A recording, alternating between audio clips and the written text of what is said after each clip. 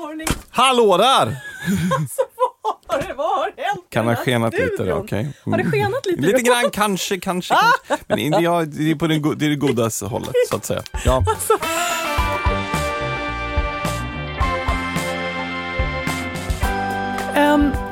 Jag har med mig lite grejer till det här fikaavsnittet. Ja, jag ser det. Vad är det du har med dig för någonting? Jag har med mig 2 stycken rågcookies. Och du har 3 mosstårtor, 2 längder. Ja. Matsamtalet med Sigrid Barany och Johan Hedberg i samarbete med Lantmännen.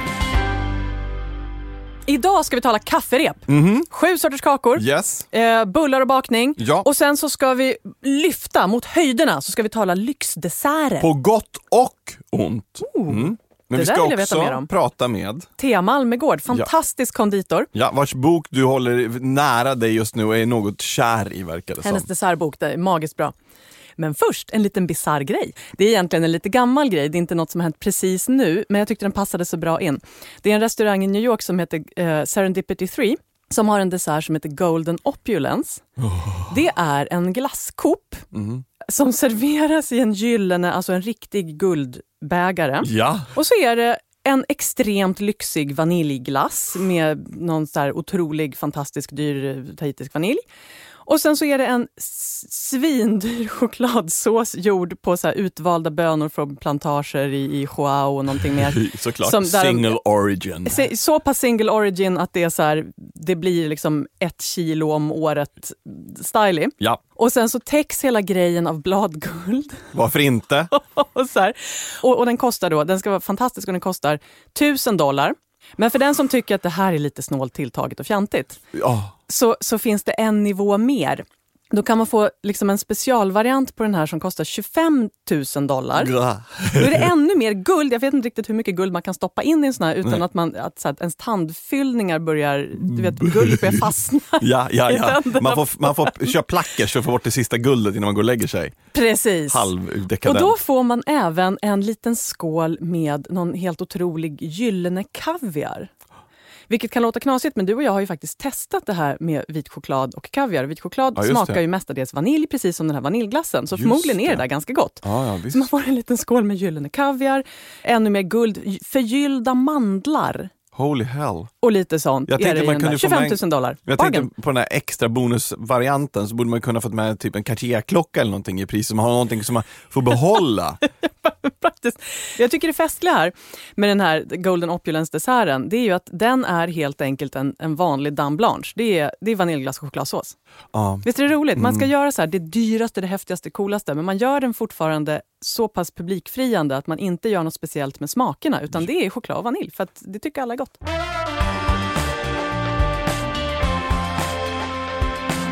Vi vill att alla ska tänka mer på vad vi äter och var maten kommer ifrån. På Lantmännen så jobbar vi med mat från jord till bord. Och finns det egentligen ett viktigare samtalsämne än mat? Vi har bett matprofilerna Sigrid Barany och Johan Hedberg att prata om mat. Om råvaror, matproduktion, matlagningstips och en hel del annat som handlar om just mat. Välkommen in i samtalet.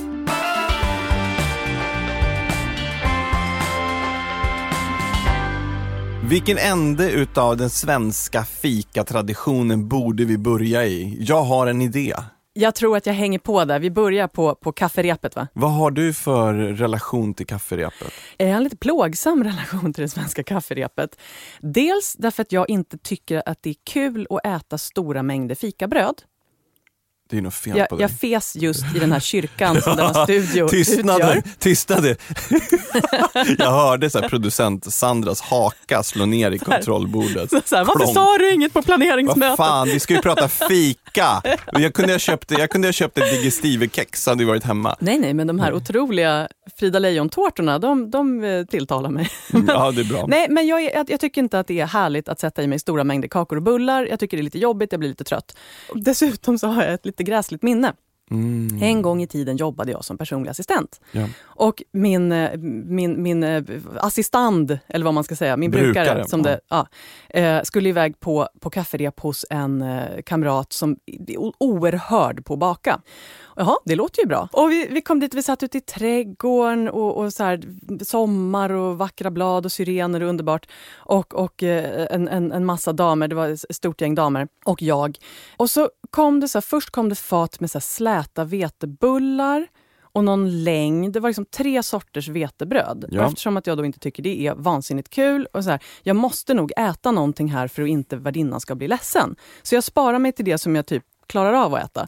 Så jag skippade vetebrödet. Och sen så fanns det ju fat med småkakor, med 7 sorters kakor. Så jag tog 2 sorters kakor och la på mitt fat. Tänkte, nu har jag varit artig. Och så vänder sig min brukare till mig och viskar i mitt öra ja, så du gick direkt på findoppat du. Och jag hör i de här orden jag har just begått ett sånt fult övertramp, ett sånt faux pas. Ja, men alltså, för det första måste jag ju fråga var det någon form av Carl Larsson-målning här? Ja, det var det verkligen. Det var man fick liksom dra av sig färgen när man kom därifrån för att bli sig själv igen. Det var helt otroligt. Förutom att 3 sorters vetebullbröd och sen 7 sorters kakor, så kom det därefter en enorm pavlova i trädgårdsvariant med klasar av vinbär och du vet, det var helt och smultron och jordgubbar som var så otroligt vacker. Och jag var helt oförberedd. Jag var oförberedd på att det fanns en kultur, det fanns en struktur för hur man gjorde det här.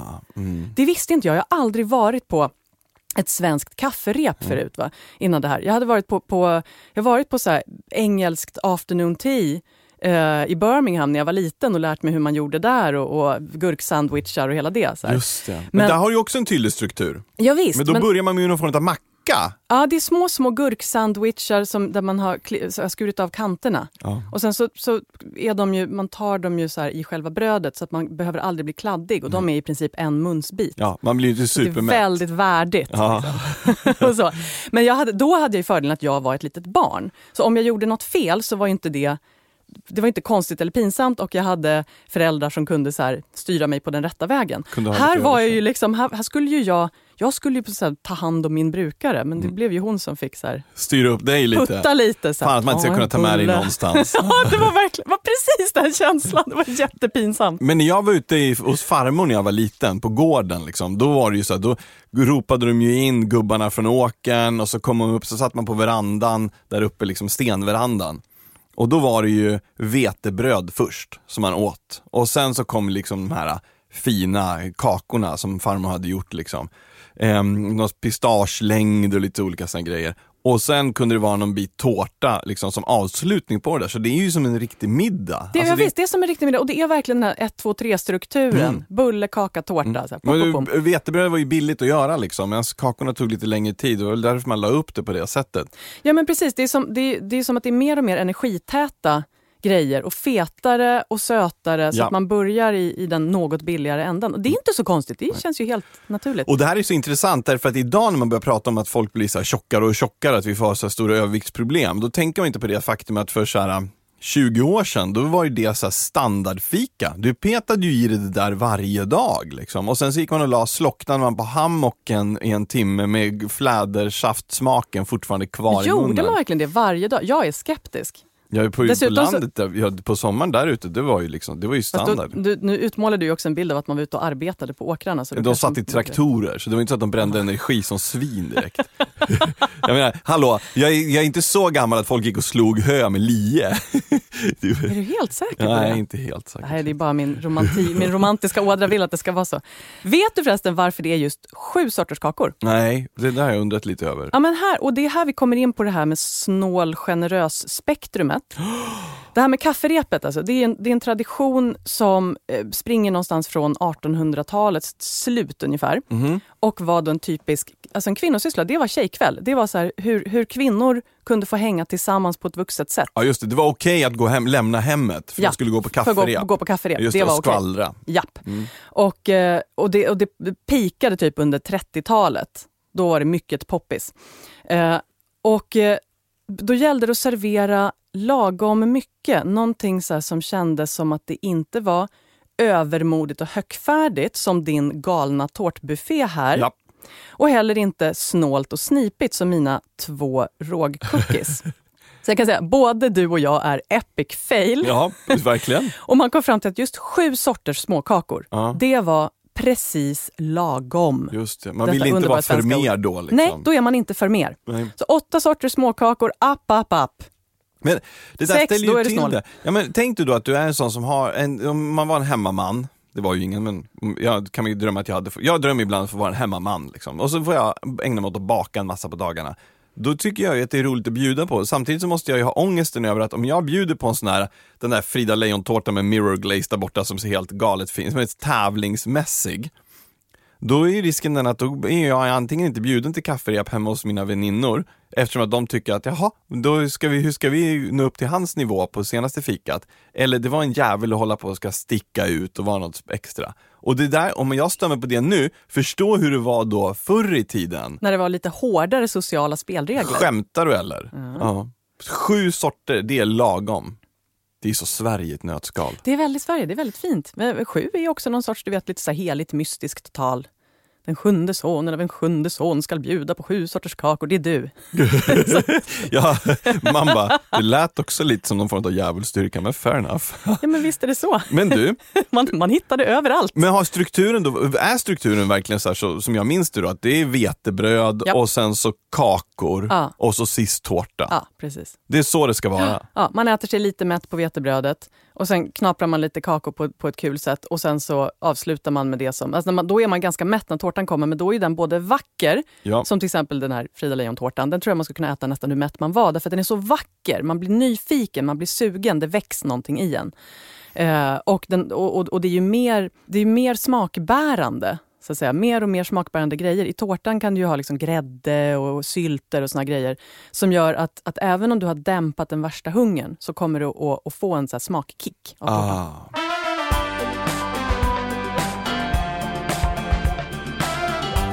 Men du, 7 sorters kakor, då tänker jag ju förstås på boken. Visst är det så, och det är ju, om man själv vill göra ett sånt här kafferep, vilken bättre bibel än den? För där har man alla de här populära gamla recepten. Men det är lite så när folk frågar sig, vad ska jag köpa för kokböcker eller önskar mig när jag flyttar hemifrån? Då är ju den en sån, den ska du ju ha. Den ska du ha. Ja. Den kom ut första gången 1945. Oj jävlar. Det var ju precis när ransoneringarna började släppa. Så att det fanns varor igen. Och då, det var väl lite grann som egentligen marknadsföringsgrej. Så utlyste ICA-förlaget en recepttävling. Nej men du, gud jag älskar... Nu får vi baka igen, skicka in ert bästa recept. Hej, glöm inte bort att vi har smör och socker, fri tillgång. Ni behöver inte ha med i ransoneringskorten. Exakt. Aj jäsiken. De fick in 8000 recept. Oj. Fatta. Jag undrar hur lång tid man hade på sig att skicka in. För jag tänker så här, de måste ju ha nått ut med informationen. Då pratar vi inte bannerannonsering direkt. Utan då var det ju liksom i butikerna, stod i kander och berättade: glöm nu inte, kära hemmafruar, att ni skolom skickar in era kakerecept. Det stod i kander med en stor stav som man bankade i marken och sa hear ye. Ja, men det är sen har ju den getts ut då i flera uppdaterade utgåvor. Och det här är alltså Sveriges mest sålda bakbok med 3,4 miljoner ex. Det finns vissa som hävdar att det här är Sveriges genom tiderna mest sålda bok efter Bibeln. Oj.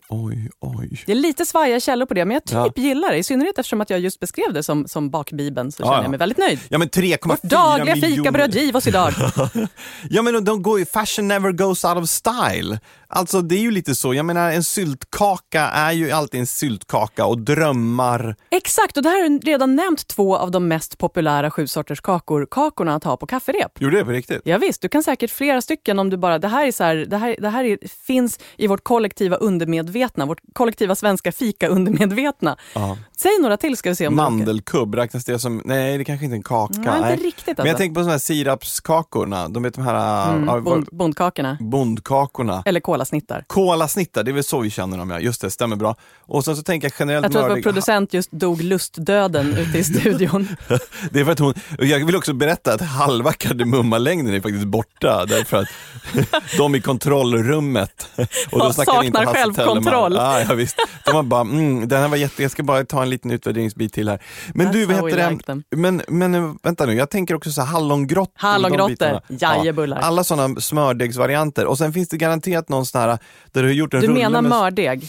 Ja, men förlåt, jag menade mördeg, inte smördeg, ursäkta. Det här är viktigt i fikakretsen. Ja, gud ja. Men för smördeg, där har vi grunden till croissanter och sånt. Och mördeg är sånt, så här, små kakor som faller sönder och inte blir så gluteniserade. Precis, men perfekt. du har ju den här klassiken, du har gjort en rulle, eller en lång rulle, och så rullar du den i typ så här hackad mandel som du har färgat in med lite grönt för att det ska se ut som att det är pistage. Och så och sen så skivar de där i skivor och lägger upp och så bakar du av. Jajebullar. Och vad heter de? Och då, jag vet faktiskt inte vad de med mandel heter, men de med rosa sockret är brysselkex, va? Ja, det är nog de som är de riktiga brysselkex med rosa socker. För det där är ju det smidigaste sättet att göra såna här mördegssmåkakor, att man gör den där rullen och stoppar in den i kylen. Och sen rullar den i någonting. Man kan ju också skära den i flera delar och rulla den i flera olika saker. Eller man kan klicka på en klicksylt eller någonting sånt. Så att man kan variera sin mördeg enkelt på många sätt. Det är en bra grej. Om man som jag är lite så här bakfobisk. Hur menar du med bakfobisk? Alltså, det är inte själva baken. Den gillar jag jättemycket. Man kan sitta på den, det är gott om den. Jo. Men själva bakandet, ja men det är ju det här att man måste mäta, väga och vara noggrann. Just det, du är lite mera så, det här smakar så här, nu förändrar det genom att tillsätta lite sånt här och så blir det bra. Exakt, så när någonting är i ugnen och så känner man på lukten så här, det här luktar så här, hur kan man förändra det? Det kan man inte! Jättefrustrerande, usch! Jag älskar ju just det när det ska vara så här 0,4 gram och jag måste ta fram min så här, vad som kallas för frimärksvåg i vissa kretsar och kokainvåg i vissa andra. Men vad heter det? Men den visar ner till en 100-dels gram. Och då när man ska ha in någonting och det är så här 1,2 gram, man bara yeah baby. Men när du har vitt pulver på näsan, då är det garanterat vänligare vetemjöl. Bakpulver. Det är också så här roligt. Jag har funderat någon gång på att ploja och åka till Spybar. Jag har aldrig varit på Spybar hela mitt liv. Gå in på toaletterna och där baka någonting. Med små påsar med vitt mjöl. Ja, men och sen så komma ut och vara så här mjölig och folk bara, vad gör du? Man bara, jag står in och bakar. De bara, nu följer du med här. Man bara, alltså jag lovar. Jag blir alltid lite glad och upprymd när jag bakar kakor. Det finns ju, om någon säger till mig så här, vad tänker du på i kokbokskretsar kring kakor och kända svenska bakverk? Då finns det ju en annan bok som är verkligen liksom toppen. Det är ju Mia Örns kladdkakebok. Ja. Och det är också Mia Örn som har uppdaterat den senaste utgåvan av 7 sorters kakor. Ja. Med en varsam men stadig hand kan man säga. Så har hon lagt till sånt som har blivit klassiker med åren. Som cupcakes och macarons och kladdkakor förstås. Men också behållit alla de viktiga 7 sorters kakorna och också så att säga gått igenom hur man skriver recepten och råvarorna på ett sätt som bättre avspeglar det moderna samhället. Fan, det är få som jag har sån respekt för som Mia Örn. Jag tycker hon är så himla duktig. Så fort jag ser att det är någonting signerat henne så vet man att nu blir det kvalitet. Hon är dessutom väldigt trevlig. Ja. Hur gör man? Jo, men vi har ju haft henne som gäst en gång. Japp. Vi har intervjuat henne. Ja, men hon var ju med i kladdkaka-avsnittet naturligtvis. Såklart hon avsnitt 40 heter det om man vill lyssna på det. Yes. Vi har också avsnitt 25 bullfest. Ja. Då är Maria Blom med och pratar om glutenfri bakning. Glutenfria bullar. Och vi har avsnitt 30 allt mjöligt.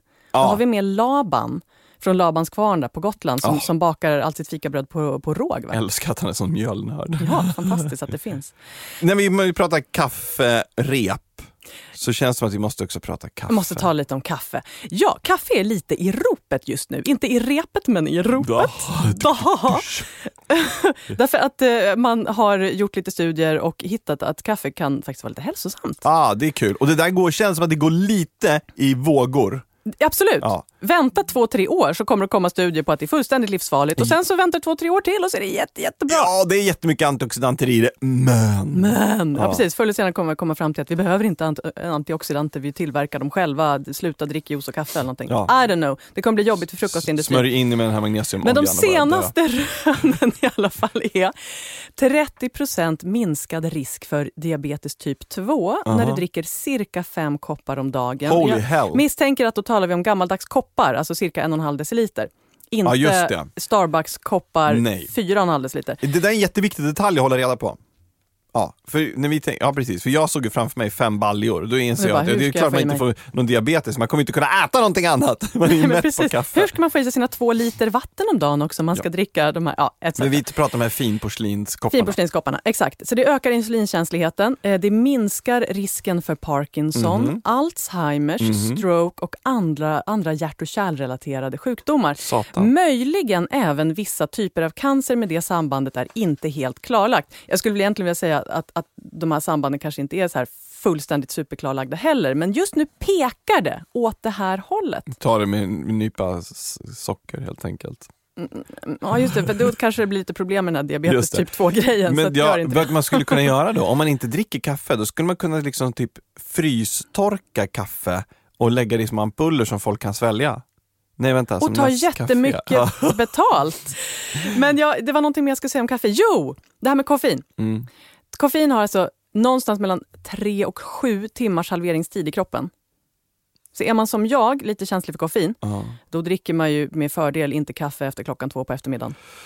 Ja, det är ganska mycket. Det är ganska mycket. Men om man har mycket lågt blodtryck, vilket flera äldre har, då kan man få upp det lite grann med en kopp kaffe och då somnar man bättre. Så min farmor drack alltid kaffe innan hon gick och la sig. Det blev jättebra för henne. Nej, vad roligt. Ja, så det är don efter person. Jag dricker kaffe fram till 6-7 på kvällen.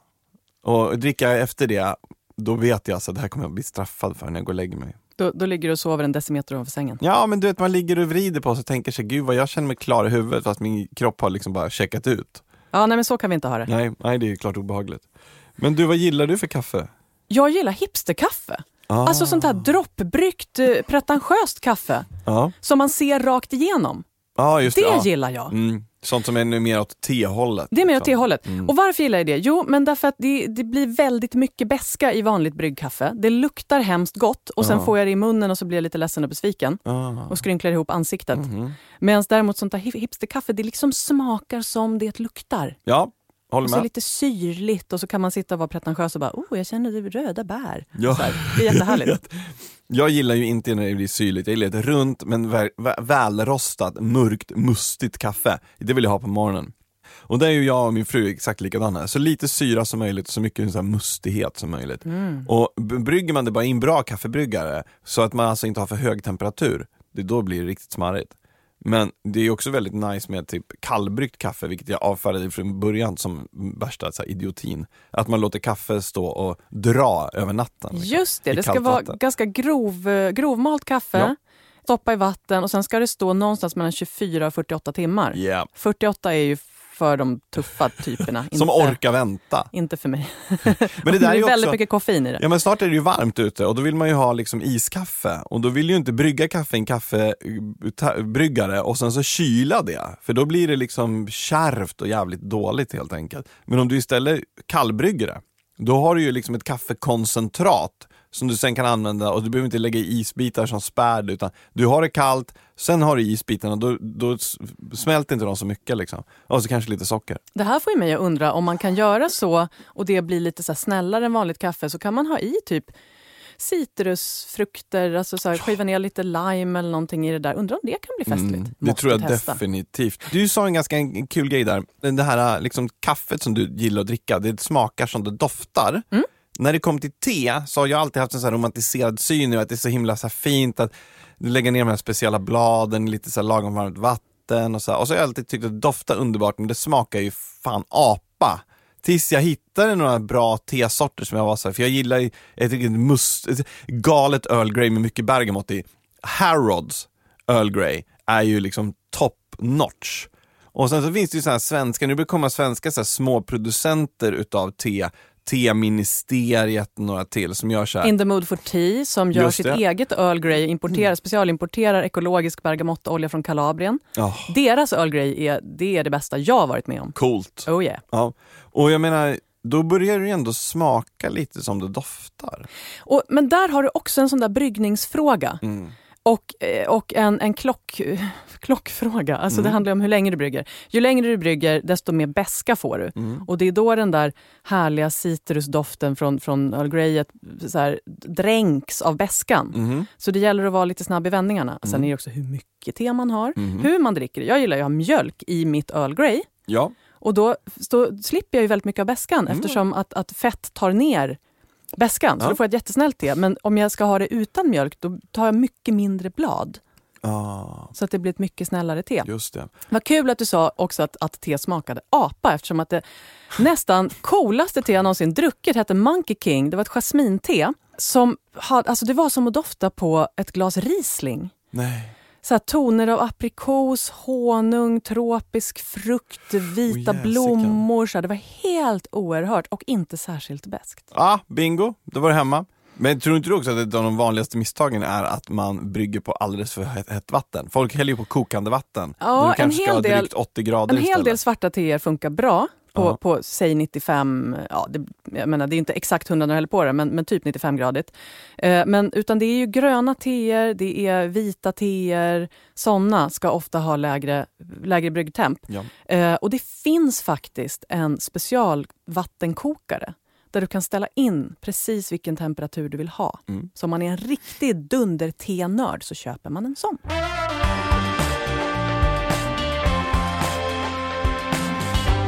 Om vi nu har tittat på den pretentiösa änden av te så kan vi också titta på så här, den andra änden. Om det här är så här hipsterkaffet, är det här Monkey King jasminte bryggt på 85-gradigt vatten, då är ju motsvarigheten till bryggkaffe, det är Builders Tea. Det här är ju en engelsk och irländsk uppfinning. Det är alltså tepåsar med riktigt kralligt och ganska finmalt te. Så du får ett asstarkt te. Du har kvar påsen i koppen när du dricker det och du har mjölk för att ta ner bäskan. Men du får någonting som är riktigt tjo i. Ja, just det. Det gillar jag. Jag fattar vad du menar, ja. Alltså jag bodde ju på en brittisk bas i Kosovo under nästan ett år. Och britterna där, de drack ju te varje morgon. De drack te jämt. Det, alltså, du anar inte. Jag hade ju en brittisk soldat som jag jobbade med hela tiden. Och i de situationer som det var så här, allt är kaos, så bara, we got tea. Det var som hämtat i någon så här skämttidning om britter liksom. Men det är på riktigt. Det var så här, man kunde vara uppe i bergen, det var dimmigt, man hittade ingenstans, ingen visste vad man skulle. Det var bara, allt var bara kaos. Men då är de så här, det är lugnt. I put the kettle on. Oh my God. Men de drack ju te då, som är någon så här standardte som de köper i alla butiker. Jag kommer inte ihåg vad det heter, men det är väldigt ett tydligt namn. Och någon kommer att kunna typ mejla in till oss eller höra av sig och berätta vad det heter. Det är Lions till exempel, eller? Nej. Ja, jag tror att det heter PNG eller något sånt där, va?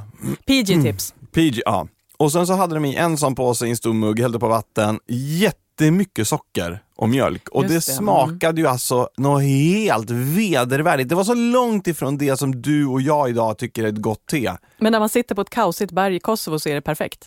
Gud, ja. Från en lerhög till en lerkopp liksom. Men du, om man inte gillar te eller kaffe, vad dricker man då? Jag dricker gärna saft till. Flädersaft, farmors flädersaft. Choklad säger jag. Och det är också jättegott. Men tycker inte du att det blir jobbigt med sött på sött? Sa jag som precis hade pratat om saft. Men vet du, varm choklad behöver inte vara så himla söt. Om man gör den på det pretentiösa viset. Ja, visst. Nämligen att man värmer mjölk, man duttar ner ett par rutor av någon knallmörk choklad. Ja, med mycket vispar runt med mycket tjo i. Ja. Och inte ha i någon socker. Nej. Om man känner sig att det här blev lite för tufft för mig, då kan man ha i några droppar honung. Och just honung funkar väldigt bra till mörk choklad. Det blir någon väldigt speciell avrundning. Jag kan inte säga exakt varför, men det är samma varför honung funkar så jättebra i fransk chokladkola. Och inte hellre än glukossirap. Det händer någonting. Det är så fint med det också, för när du berättar det här, då berättar du det som att det är så här, jag vet inte, jag blir lite varm helt enkelt. Ja, men för det är så självklart den där sitter. Och jag menar, det är en sån, testa det här nu. Ni som lyssnar på det här nu, fan, skriv upp det Sigrid säger och ta till det av. Det här är bra grejer, det förändrar liksom. Det verkligen. Gör faktiskt det förändrar en kopp choklad, det är good shit. Och sen tycker man att det är festligt, vill man liksom skapa vidare, så kan man ju krydda sin mörka choklad med du vet, lite chili eller lite kardemumma, kanel som i Mexiko. Man kan köra med citrongräs. Jag har fått med citrongräs och chili tror jag någon gång. Det var riktigt smaskigt. Rosépeppar, ganska lite, man får vara lite försiktig. Och man kan eventuellt liksom vilja sila bort den sen och sånt där. Man kan köra med syrup. Om man till exempel har tur att ha lite violsyrup som man har importerat från Frankrike, så kan det vara ganska coolt. Eller en liten skvätt av en god sprit. Ja, jag tänkte just säga det, för att min bästa varma choklad, det är den när jag har i lite mörkrom. Mörkrom, exakt. Det är ju det är standarden, det är liksom lövligt.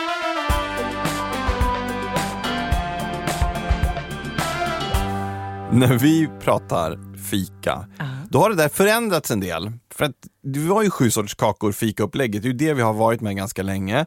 Och sen så, ju mer och mer, jag tror någonstans den franska bakverken letade sig hit. Ju mer och mer konditorerna blev liksom färdiga när det kom till att göra riktiga desserter. Och ju mer våra konditorer blev patisserer. Ja, men exakt. Är precis så, visst. Och ju mer man liksom letade sig ut i folkhemmet med hjälp av olika program, eller som till exempel Theas bok, så vart en ökad acceptans för sånt som är Pinterest-vänligt. Och då pratar jag bland annat om den klassiska mirror glazen. Alltså den här glasyren man häller på tårtan som oftast är av mousseform. Man har gjort en moussetårta som man har fryst, ställt den på ett galler, hällt över en glasyr som oftast är gelatinbaserad. Och sen så fryser ju den fast, liksom. Den stelnar ju i tunt lager och det lagret blir alldeles glansigt och fint. Ja, det är spegelblankt. Jag kan spegla mig i den där tårtan. Ja, och det är så himla vackert. Det är oerhört vackert. Det har ju kommit en nu glider vi isär lite, eller iväg, men det har ju kommit en sån här motrörelse mot mirror glazen. När det är så här nakna tårtor. Wow, är det sant? Jag tror att det uppstod därför att folk var för jävla dåliga och så var de trött på den där usla sockerpasta man täckte sina så här oätliga tårtor med. Och istället gjorde en sån här naken tårta, vilket innebär att jag har typ spacklat den med lite grädde runt omkring, lite grann. Och sen dragit så att den ser lite så här rustik och äkta ut. Det här gillar jag. Det som är coolt med det här är ju att det finns ju 2 varianter utav riktigt fina desserter. Och jag har lagt framför dig nu en bok och en tidning som nästan är en bok. Precis, och vi kan börja med den här tidningen. Den heter So Good, The Magazine of Haute Patisserie. Och det ska man då, jag ska kort förklara, den här kommer ut 4 gånger per år, kostar typ 300 spänn, väger ett par kilo. Japp. Och den är ju gjord av, alltså de som, får du vara med i den, då tillhör du den absoluta världseliten av konditorer. Svenska Daniel Roos har till exempel varit med 2 gånger. Hans egen teori var för han har fått varit med 2 gånger här därför att de stavade hans namn fel första gången och kompenserade upp det med ödmjukt. Verkligen. De åker runt och fotar, de har otroligt bra fotografer och recepten är ju så ohyggligt avancerade. Så att när du tittade i den här första gången så fick du någon form av motreaktion. Alltså jag fick pillerill. Ja. Jag fick total lappsjuka. Ja, men grejen är så här, man tittar på de här recepten. Det ser ut ungefär som bipacksedeln på ett läkemedel med jättemycket biverkningar. Typ så här, var försiktig med det här, får inte intagas tillsammans med kaffe. Så här. Det är liksom 17 olika moment i en och samma dessert. Och sen är det jättevackra bilder som ser ut som, jag vet inte om det ens ser ätligt ut. Nej, det ser ut som konstverk. Men det som är grejen med det där är ju att alla de här delarna som de här desserterna är uppbyggda utav tillsammans är ju skapar ju en fantastiskt god grej. Och det är ju men så här, för är det värt det? Ett sånt här recept skulle ju ta mig 6 timmar att göra. För mig är det inte värt det. Jag är inte patissier. Nej. Jag kan fatta om man ägnar sitt liv åt det, fine. Men jag blir så här, jag läser det är ju den pilligt. Jag läser ju den där som jag läser en extrem inredningstidning. Wow, så här vore kul att få göra någon gång. Okej, och sen väcker det någon tanke någonstans. Ja, den där är nice eller den där är nice. Men och den andra sidan av spektrat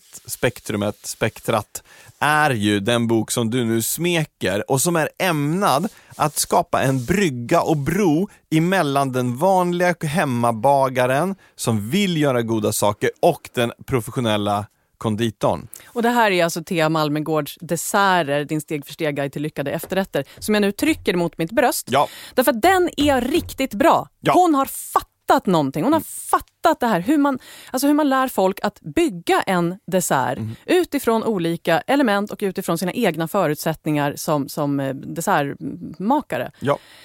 Den är underbar. Inget pillerill. Jag blir alldeles lugn och skön. Bara jag tar i den här boken. Och det enda du behöver ha, det är en termometer och en våg. Liksom. Resten går att hitta i en vanlig butik.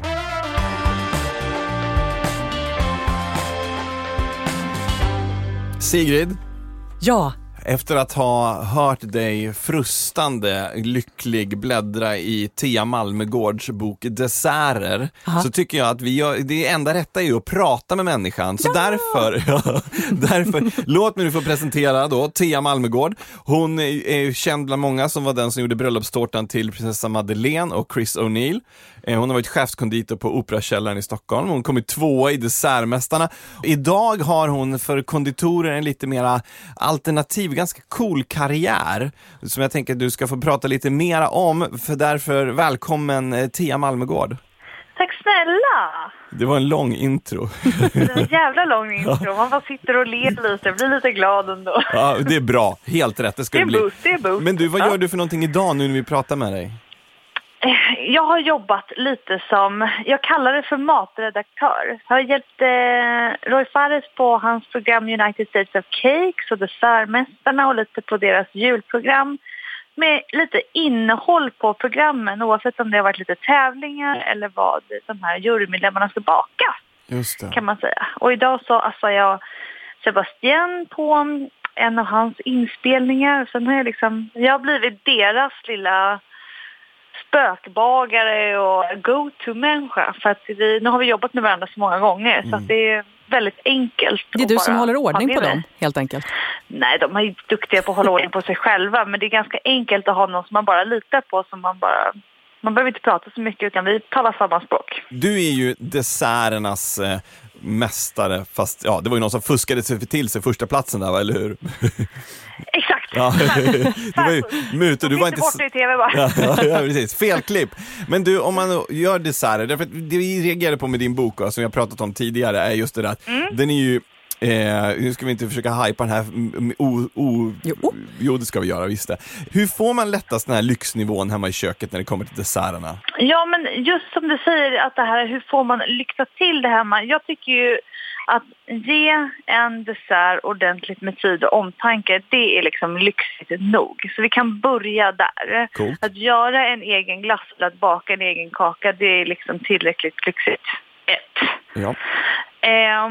Och sen så, man kan tänka lite mer bara så här, så som man jobbar på restaurang utan att det blir för komplicerat. Men där tänker vi att man ska servera saker i kanske olika temperaturer, olika texturer.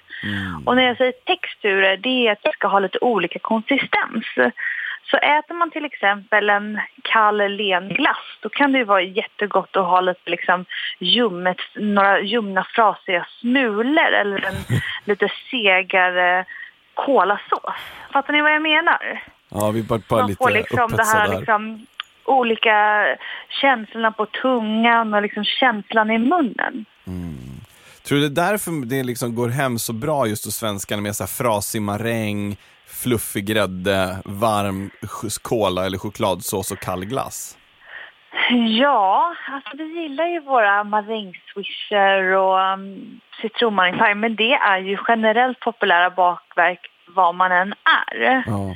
Och det är nog en kombination över att det ser lyxigt ut och det inte är så svårt och det får ingredienser. Ja, visst. Men om man vill vrida upp på så här förväntningsnivån, alltså att folk blir lite förvånade, lite chockerade. Vad finns det för oväntade grejer man kan stoppa in i en dessert? Dels kan jag säga en oväntad grej kan ju vara en banal grej, men att folk inte ätit det på det sättet innan. Typ att dra in passionsfrukt, det har jag märkt, det är typ den mest uppskattade ingrediensen. Som man bara, men gud, jag har aldrig ätit passionsfrukt i en sorbet eller i en mousse. Eller jag har bara ätit banan som skivad banan, men en jättefräsch banansorbet med massa lime och vanilj kanske inte någon har ätit. Vi skulle aldrig ha gjort den här intervjun. Jag ångrar mig redan. Fan också. Nej, men och sen också lyssna på vad folk gillar eller bara vet jag att Sigrid älskar lakrits. Så är det ju mäktigt att bjuda på middag och bara nej men jag har gjort en lakrits nej. För jag har hört att du älskar det. Ja. Så blir man ju vem har du pratat med? Ja, gör det. Ja, kul. Jag hatar lakrits själv nämligen. Det känns lakritsig. Hur som helst, att vara personlig och rikta en extra tanke till sina gäster, det är ju också en superfin grej. Folk gillar att känna sig smickrade. Omhändertagna, exakt. Just det där med grejen att du har något som är anpassat för personerna som kommer och äter generellt. Bara det att man råkar veta att någon är glutenintolerant och så gör man inte det till en stor grej, utan det bara, det är klart inte någon gluten i det här. Det räcker för att få folk att tycka jag blir helt lycklig i min matsjäl av den här diskussionen. Så bra. Om man pratar lite teknik då. Jag tänker tekniska knep eller tekniker som man bör lära sig behärska eller något sånt. Ja, alltså generellt kan man väl säga att det är så här, att om man jobbar typ med termometrar och vågar istället för mormors gamla recept som är en kopp socker, då är det ju enormt mycket större risk eller chans att lyckas med din bakning.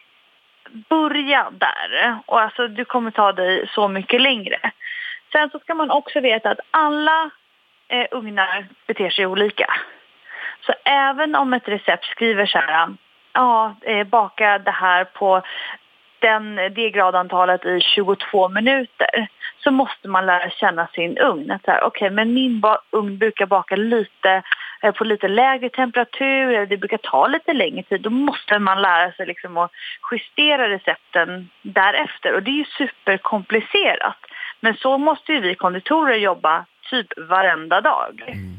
Och grejen är väl det är ju klassiken är när folk lägger ut kladdkakerecept, så det här blir superkladdig. Så är det alltid någon jävel som bara, men den blir inte det hos mig. Man bara, men herregud, lilla människa, ta ut den lite tidigare. Känn din ugn. Lär känna din ugn. Tempar du någonsin kladdkakor eller sådana grejer? Finns det någon så här, vid den här temperaturen är kladdkakan perfekt? Okej, handen på hjärtat, jag gör inte kladdkaka så ofta. Tänk. Du spelar en lite annan division. Men du gör ju desserter, nu får du bestämma dig. Eller chokladfondant eller så. Jag tempar inte, jag kollar så att den är så här, precis lite sådär rinnig. Sen vet jag att vissa typ chokladfondant eller kladdkaka eller brownie, eftersom det är så mycket fett i, så som socker och choklad och sånt där, så kommer det stelna och sätta sig när den svalnar av. Och jag kan ju tycka att kladdkaka är godast, tycker jag, när den har stått typ ett dygn i kylen. Ja. Och den är så här seg och kålig. Inte när den är helt nybakt. Hacks brukar vi alltid prata om. Vad finns det för så här liksom smarta knep? Alltså jag är ju mycket för det där, för att liksom zero waste när man bakar. För det försvinner halva nöjet med att baka. Ska inte vara att baka för sakens skull och sen slänga det man gör. Så det är jag verkligen himla för. Så jag har en silikonformar som jag använder till typ allt. Med sådana här små halvrundlar. Så fort jag har typ en mousse eller en panna cotta eller en körd sorbet över, då fyller jag det i de här formarna, så stoppar jag det i frysen. Och på så sätt kan jag bara ploppa ut lite så här, lite hallonmousse, lite vaniljbavaross, lite passionspanna cotta och lägger det på en tallrik, och då har jag en dessert på under 1 minut. Ja. Och det är sånt jävla hack. Och har man dessutom liksom så här, de här ploppar jag, och så fort jag gör någonting så fyller jag. Till slut så arbetar man upp ett ganska bra förråd. Då är det ju bara att liksom använda det här till att dekorera tårtor, liksom använda det till vad som helst. Och det ser så arbetat ut, bara för att det är massa olika grejer. Men egentligen är det bara en hedlig liksom frysrens. Den där gillar jag. Den där var ett bra tips på riktigt. Jag är förstummad. Ja, det där var ju, för jag fattar ju grejen att kunna plocka fram lite så olika och sätta upp. Glorious. Men du, Thea, tusen tack för att du kunde vara med oss och prata lite lyxiga desserter. Din bok Desserter har ju vi fortsatt hype på här, kan jag säga. Och den borde alla ha. Alla borde ha den. Den borde faktiskt alla ha. Jag är helt med på detta. Tusen tack för att du kunde vara med i Matsamtalet. En fortsatt jättebra dag. Tack snälla. Ha det bra. Hej. Och tycker man den här typen av lyxdessertgrejer är väldigt inspirerande, så finns det ju massvis med kul material på nätet, på Instagram till exempel. Oui. Har du några favoriter? Alltså pastry design på Instagram, Daniel Ros. Fantastiskt bra. Ja, visst. Och det är så här vrålinspirerande bilder. Och sen så finns ju The Art of Plating. Och det är ju ett Instagramkonto som just visar så här snyggt upplagd mat och dessert som är... men det är som att vandra i det ätbara Louvren. Själv då? Ja, men jag tänkte tipsa om Vidal 31. Det är David Vidal på La Holmen. Ja. Och sen är det My Fält också. Väldigt fina konton. Gud, My Fält, jag vill så åka ner och titta på deras och äta mig igenom deras utbud. För jag är så imponerad. Det hon och hennes man gör är ju väldigt, väldigt läckert. Sen kan man naturligtvis alltid slå in hashtaggen unicorn food.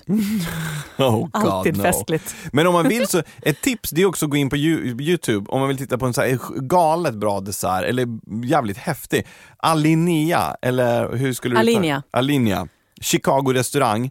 En av världens mest kända. De gör ju en dessert som de målar på bordsduken. Och det är inte bara en som gör det, utan de är 2 som gör det liksom som en nästan form av rituell dans. Och sen så är det 2 stycken stora, nu tror jag att det är chokladmaränger de har. Så det sista de gör så smashar de, det är 2 bollar så här. Det sista de gör så smashar de dem så att marängerna yr över bordet och sen får man äta. Ja. Ungefär som att det vore en piñata.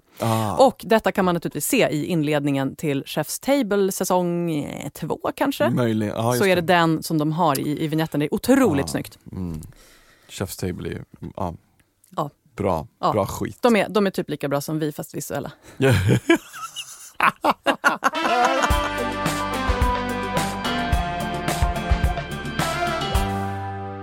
Jag är lite så här, när folk håller på att baka och testa såna här grejer. Jag menar, det finns ju så mycket enkla recept och sånt som blir bra och så. Men du vet, det pratas ju alltid om så här, det är kul att testa nya mjölsorter. Ja. Jag har ju till exempel bakat med emmer. Det tycker jag var lite häftigt.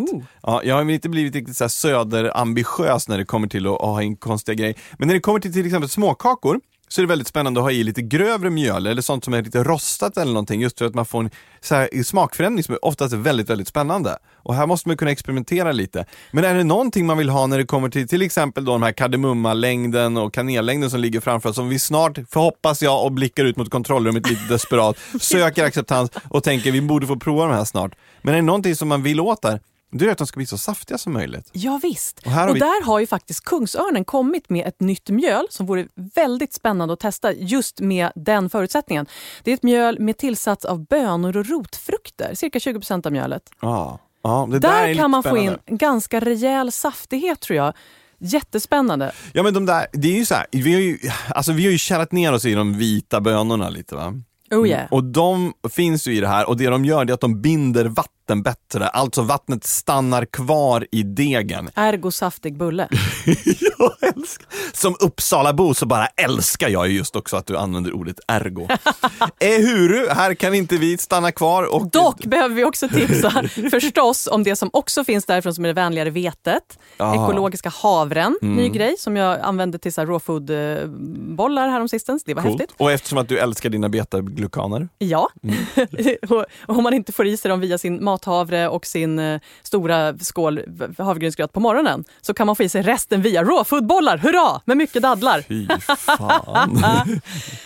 Sen har vi också vänligare råg. Vi ska ju testa de här goda rågcookiesarna. Så det kan vara värt att tipsa att det går jättebra att baka småkakor och fikabröd med råg. Ja.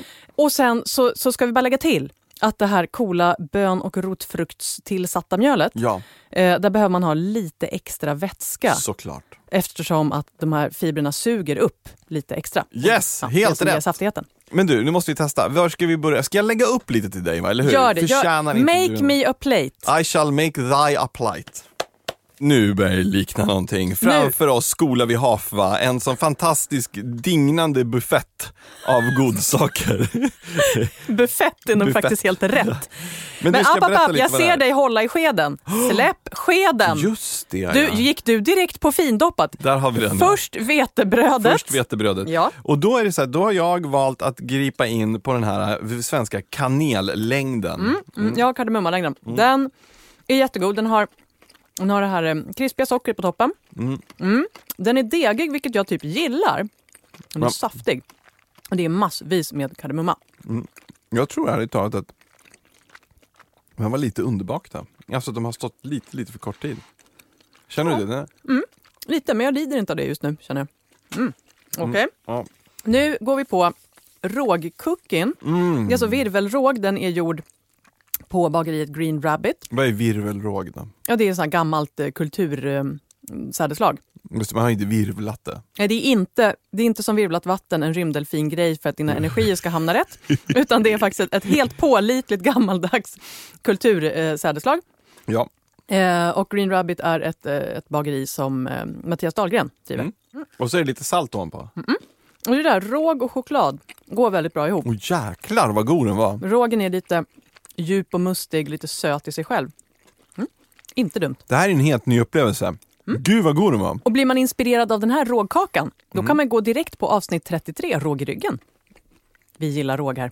Vi gillar råg. Men vi gillar också grädde. Berätta om de här fantastiska, smaskiga, vackra tårtorna. Vi har en som är som en gräddtårta, den här med mirror glaze. Och där, jag har ingen aning om vad det är faktiskt, för jag glömde fråga. Jag var bara så kär i att den var så här rosa och fin. Den smakar som en dag på tivoli. Ja, det är någon... Alltså fruktigt, nästan lite bubbelgumfruktigt. Mycket hallon. Mycket och sen är det naturliga här smaker. färgen på den här glazen, den är chockrosa. Ja. Alltså 80-tals chockrosa, det är ljuvligt. Man blir helt glad. Inuti så är den ju... Ja, jag vet inte vad hon har gjort. Det är väldigt god. Det är ju någon form av mousse. Någon vit chokladmousse skulle jag tippa. Vit choklad och Väldigt hallon. trevlig. Sen den andra blir mandelbotten. då är en mandelbotten lite grövre. Och så är det hallon. Och det är en hallonmousse som man på. Och det märks direkt när folk jobbar med liksom en bra hallonpuréer. Att du får liksom den blir liksom grårosa. Och så får du så tydlig hallonsmak. Ja, den är som gammalrosa kan man säga. Botten är nästan lite tung. Det här, så här saftig, tung mandel. Alltså den är fluffig men ändå tung. Hur gör man det? Ja, en bra fråga. Läckert. Det som de här är duktiga på, det är att blanda olika texturer, alltså konsistenser. Och det är det som är så viktigt när det kommer till såna här bakverk. Därför att när jag var liten och man fick så här chokladmousse med grädde till, då var ju allt var ju bara muffigt, liksom muff så här. Här händer det en massa saker i varje tugga. Bara ta på lite nötter på en bit, liksom ha någonting som är krispigt, alltså just blanda krisp och mjukt är en sån tydlig grej. Eller ha på lite salt, liksom någon saltflingo på ett ställe, för då bara pang händer någonting, det blir en fräschör. Verkligen. Det är någon rolig ört på här också. Den smakar lite åt lakritshållet. Atsinakrasse. Atsinakrasse. I dessertsammanhang extremt vanlig sån här ört att ta på. Som ju också, den bidrar till att ge en lite annan smak. Och sen så har vi bredvid choklad då. Och då är det ju en chokladbotten och sen så är det chokladmousse. Och så är det någon passionsfruktsgrejs i mitten. Åh herregud. Innan sockerchocken kommer farande som ett ånglok genom den mörka svenska vårnatten. Nu har jag ju redan skenat här. Jag hör hur det skenar. Choklad. Bavara. Tacoas. Så kanske det är dags att säga Mos. nej, inte det, men tack för att ni har lyssnat På Matsamtalet. och vi är tillbaka nästa vecka. Hej då. Hej då. Du har lyssnat på Matsamtalet med Sigrid Barany och Johan Hedberg i samarbete med Lantmännen. Matsamtalet görs av produktionsbolaget Munk.